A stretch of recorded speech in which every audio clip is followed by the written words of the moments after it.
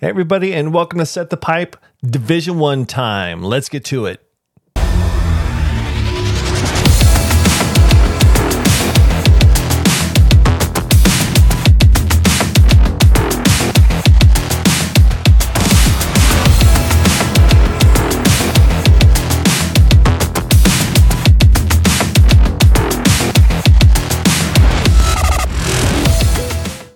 Okay, it is almost time for that selection committee to bring out those 64 teams for the Division I tournament. So let's talk about some of the things that I got to see on TV. I actually got to see the Missouri Valley Conference Finals between UNI, University of Northern Iowa versus Drake. Great match, went 5 sets, 15-13. I've got highlights of that and some interviews. So wait towards the end of this broadcast and you'll see some exciting stuff. This is what it's all about. But in the meantime, let's kind of break down a couple of conferences, and because we have some at-large possibilities out there, and I think the selection committee is going to have a rough time this year, not only to pick them, but also to match them. Let's take a look at the Big Ten real quick. And Wisconsin ran the show this year, 19-1. I mean, they absolutely crushed it in conference, 25-3 overall. Their win streak is 18 matches in a row right now. So then you go down to the second place team, Nebraska, third place, Ohio State in the Big Ten, but they got upset a couple times towards the end of the year right now. So they're kind of limping in. They're on a 4-match losing streak right now. Overall, 19-9. They'll get in. Minnesota, 19-8. They're fourth in the Big Ten. Penn State, 24-7, even though they were 13-7 within their conference. And Purdue, and I think Purdue's going to get in, and those top 6 probably should do it. We'll have to see for sure, but Big Ten always strong. They're going to bring a big presence. I got to see the University of Central Florida and Houston match, and not only was it good volleyball, but there was some high drama there. So if this match went 5, no matter who wins or who loses, Houston gets the automatic bid. But if UCF wins, no matter 3, 4, or 5, they share the conference title. So, and then there was a scenario where I think if Central Florida wins it in 4, they get the automatic bid with the tiebreaker. So tons of drama. Central Florida actually wins in 5. They tie for the conference, but Houston automatically goes. But Central Florida's got to go. I mean, that's just the way it is. So that's just another at-large bid that's going to be taken away. It was a really fun match to watch. Let's take a look at the Pac-12. Stanford wins the conference at 19-1 in conference. Second place was Oregon at 17-3. Washington State was third with a 14-6 conference record, but they were 22-9 overall. USC will get in. They were 21-10 overall. They were 13-7 in conference. And then it gets pretty interesting because the last 2 went 20-10. That's Colorado and Washington, 12-8 in conference. Do you take them both? Do you not take them? It's going to be interesting. I would assume Pac-12 is going to get 4, if not 6 in. Like I said, it's going to be tough for that committee to really choose and also match up. Okay, so let's talk about the SEC for a little bit here. So Florida and Kentucky, both 15-3 in conference. Florida 23-5 overall. Kentucky 20-7.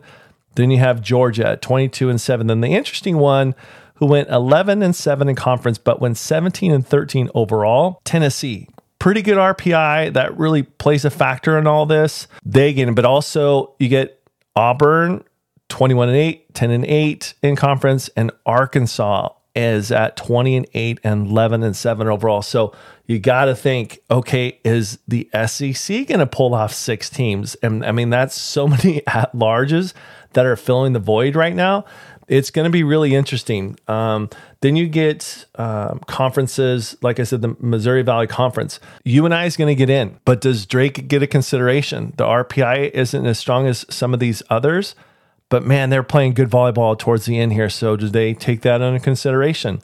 You have the Mountain West, who UNLV absolutely ran the show this year. They absolutely took that conference, but then out of nowhere at the conference tournament, Utah State comes and wins this as the 4 seeds. They get the automatic bid. So now you know UNLV is going to get the one of the at-larges. So that's going to be interesting. So I want to go over the ACC in the Big 12, but remember, I've got those highlights. I want you to watch those highlights at the end here.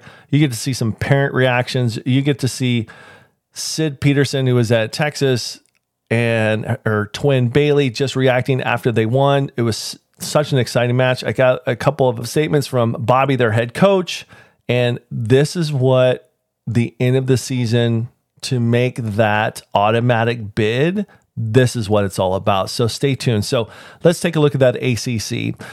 Louisville and Pitt wound up 17-1, both of them in conference. They'll get in. What a stellar season for those two, 26-2 and 27-3. Georgia Tech getting stronger and stronger every year, 20-7 overall, 13-5 in conference. Then you get the other two. Do these two teams make it?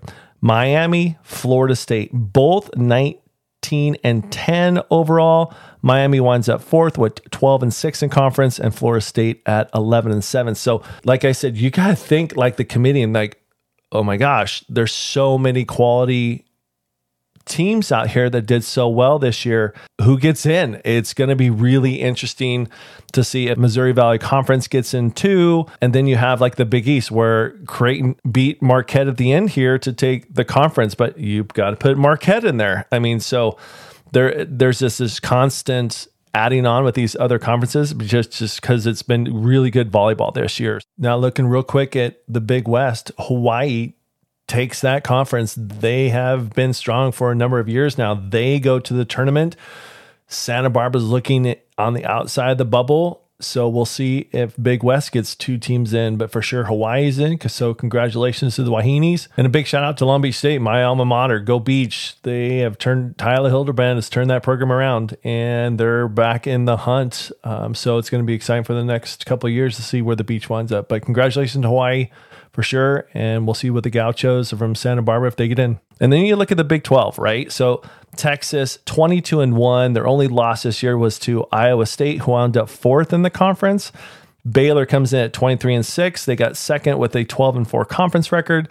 TCU and then Iowa State. TCU 16-10 overall, but they took third in the Big 12. That's got to be considered. That's a tough conference. Probably where it's going to be cut off if Iowa State actually gets in or not. So again, this is exciting time. If you can't tell, like I'm excited about this. I'm kind of starting over my words. I don't know how much editing I'm going to do, but nonetheless, this is exciting stuff. So stay tuned for those highlights. Like I said, there's parent reactions and players and the whole deal. So watch till the end. And thanks for watching Set the Pipe.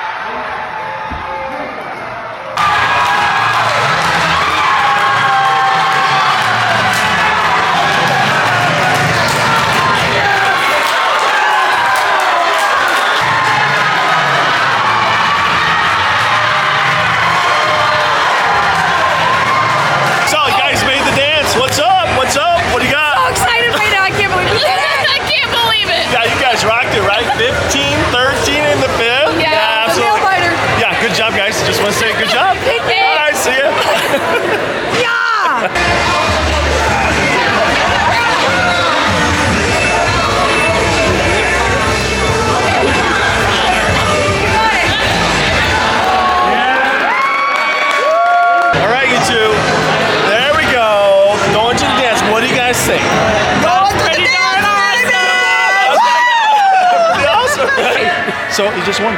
We just won. I know, right? How's that?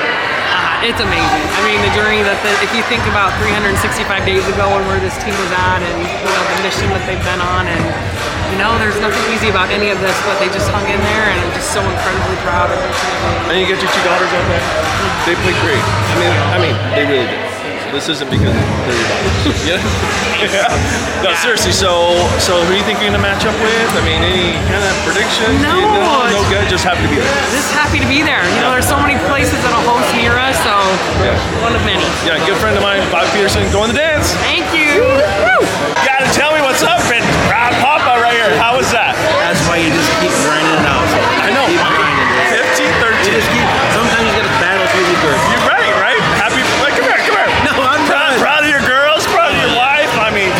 you know what? They just take after their mom. They just keep it. As long as they're on the court, they're probably pretty happy. Yeah. Yeah.